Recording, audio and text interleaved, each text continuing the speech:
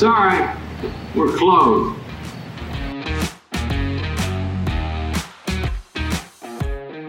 Ladies and gentlemen, welcome back. Episode 107. You know the drill. Sorry, we're closed. Here I am, Mr. Pat Light.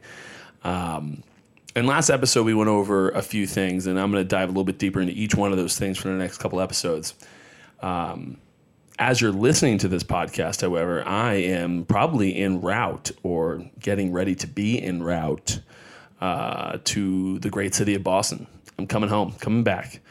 I got a nice lineup for the weekend, going to out to Saugus tomorrow or tonight as you're listening to this on Thursday, and then doing a live show with Jared and the boys with the Shore Porch in Section 10 at this place called Kowloon, which is, I guess, Jared's favorite place, his old stomping grounds.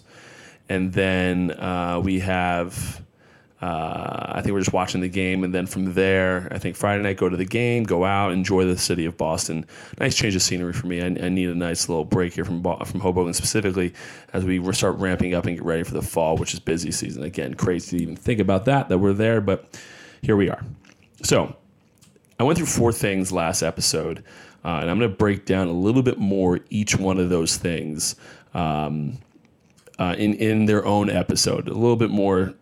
a little boring, I think, but I want you to guys have a little bit of an idea of what I do and how I go into these things, because I talk about a lot of things, but I'm not really sure that everyone knows how to, or even how you would go about doing something like that.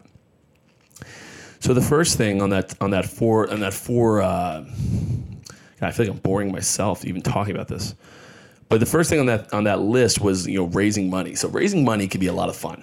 Let's make this spicier, right?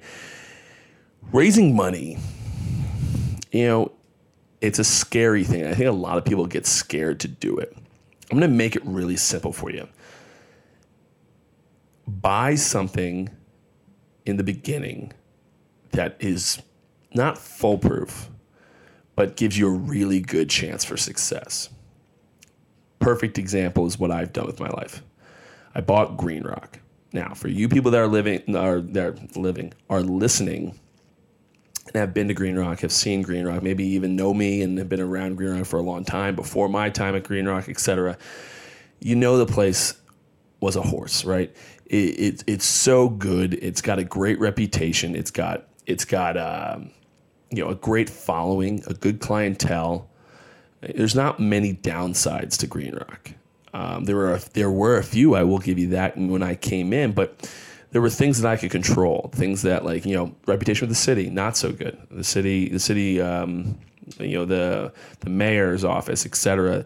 They didn't really love Green Rock. They seemed to have caused problems. They didn't love the old ownership, etc. Again, but those are things I can control. I can come in, schmooze people, me. And just talk people, realize that they have a friend now owning that business and not someone that's going to fight them tooth and nail. So that was something that was easy. But when you have that, and when you talk about Green Rock, how successful it is, trying to raise money becomes one. In that particular instance, raising money for Green Rock wasn't a hard sell. I was going around to people. Hoboken's a fairly wealthy area, but I was going around to friends and family that I knew about Green Rock, loved it, knew it was very difficult for it to fail.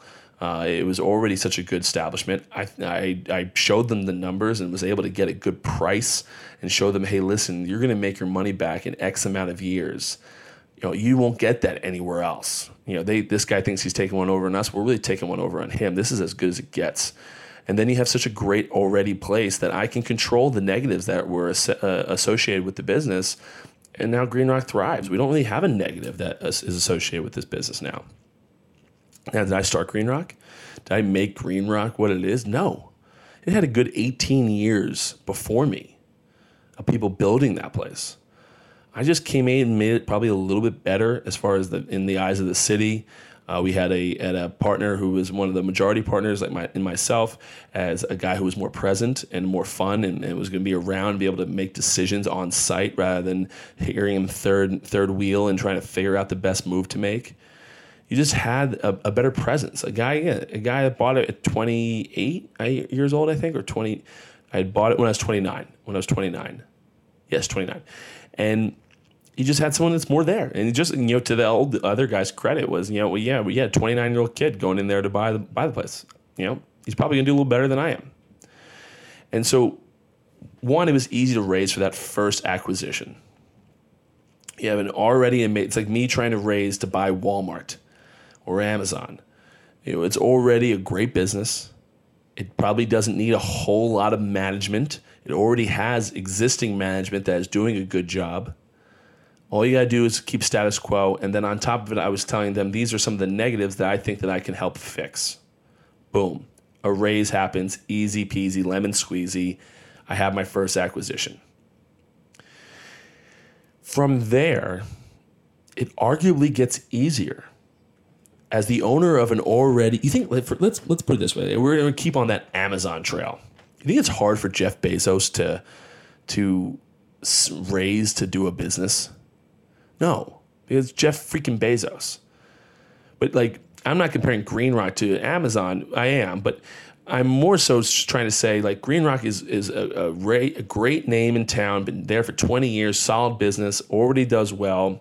You have the head partner, the operating partner of that business asking you for money to go do another place that he believes has similar attributes and can do just as good and can be doing great money. Maybe not GreenRock money, maybe more than GreenRock money. You don't know. Each business is going to be a little bit different. But you have that guy telling you, hey, listen, see how I did this at GreenRock, X, Y, and Z. This business, see how similar they are? See this location versus this location. You got, this place does this in liquor. This place does this in liquor.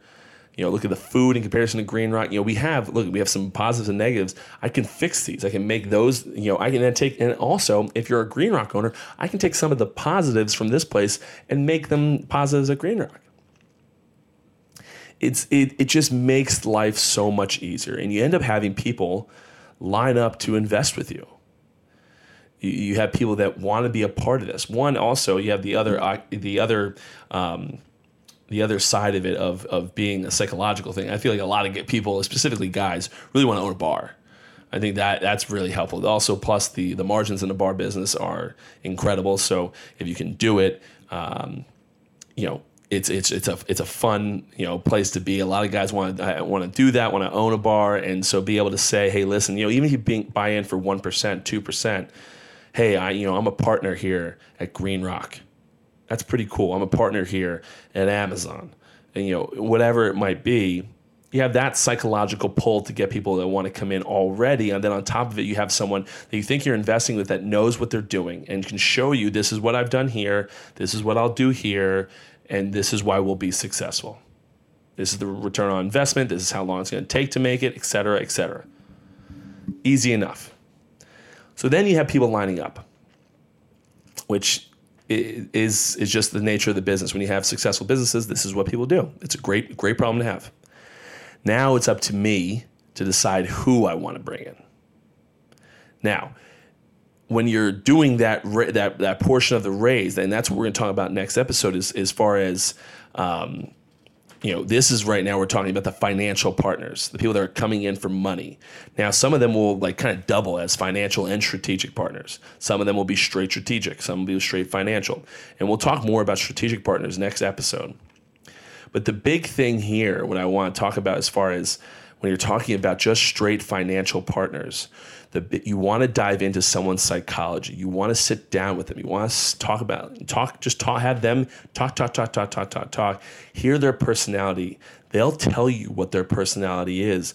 And the reason that is when you have, let's say, a list of 10 people, say you need $1 million, right? And you got 10 people that all want to give you $250,000, right? Now, $250,000 for 10 people, that's $2.5 million. You don't need 2.5. You only need $1 million.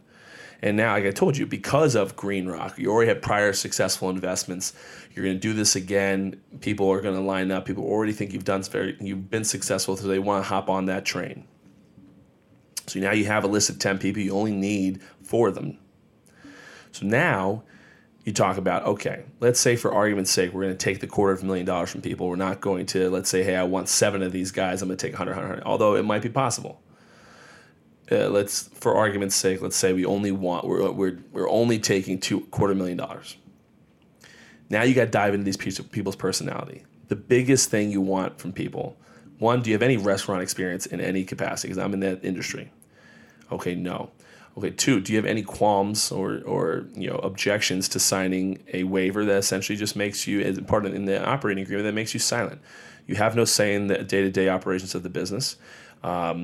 Big picture things, if we're taking big money out on the business, stuff like that, you can have your say in proportion to your percentage. But we don't want you here, causing a scene, being as a small minority partner.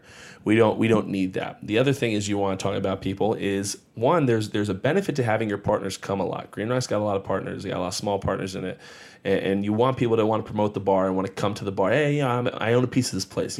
Come support my place. You want that.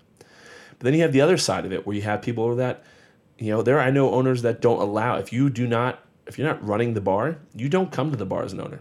You don't come there. Because now you got small minority partners that, I'm an owner. And we've had those issues at Green Rock occasionally. We actually have a really, really good set of owners over at Green Rock. So we haven't had that many issues. But, there are plenty of places that run into those problems. And so when you have 10 people that want to give you $250,000, you almost got to go to dinners, go to get drinks, and find out who might be problem childs and who might not be. Who might, all right, well, you might cause a problem when you're drunk at the bar as an owner rather than a customer. I think could be great. Oh, you live down you living down in Colts Neck? Or you live down in Atlantic City? You just want to invest the money and get your check. Okay. That's appetizing. Okay, you're a young guy in town that's got a lot of friends in town. A lot of people know you. Okay, maybe that's appetizing. Now, that's kind of like the 50-50. You're a strategic and a financial partner.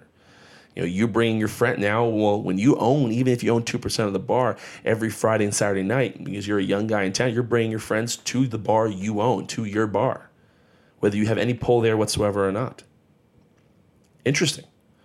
And you kind of you dive into those intricacies of each person, and you try to pick the best four you can think of.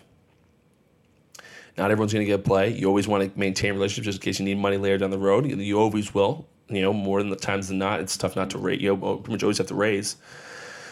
But that's the process that I go through when trying to figure out.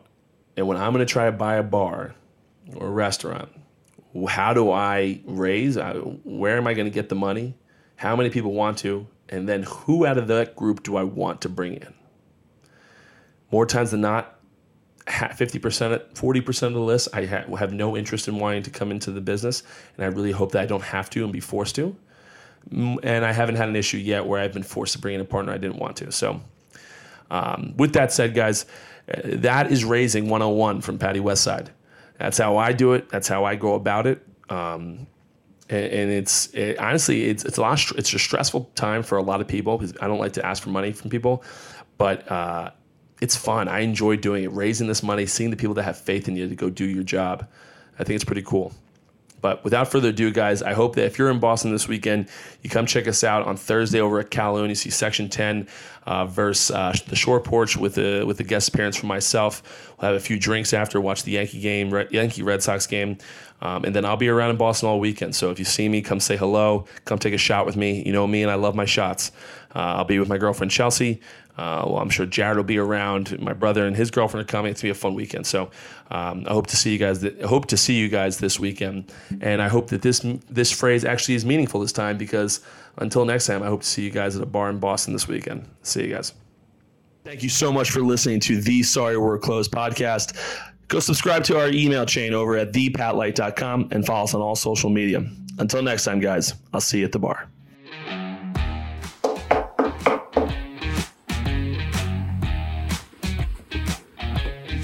Sorry, we're closed.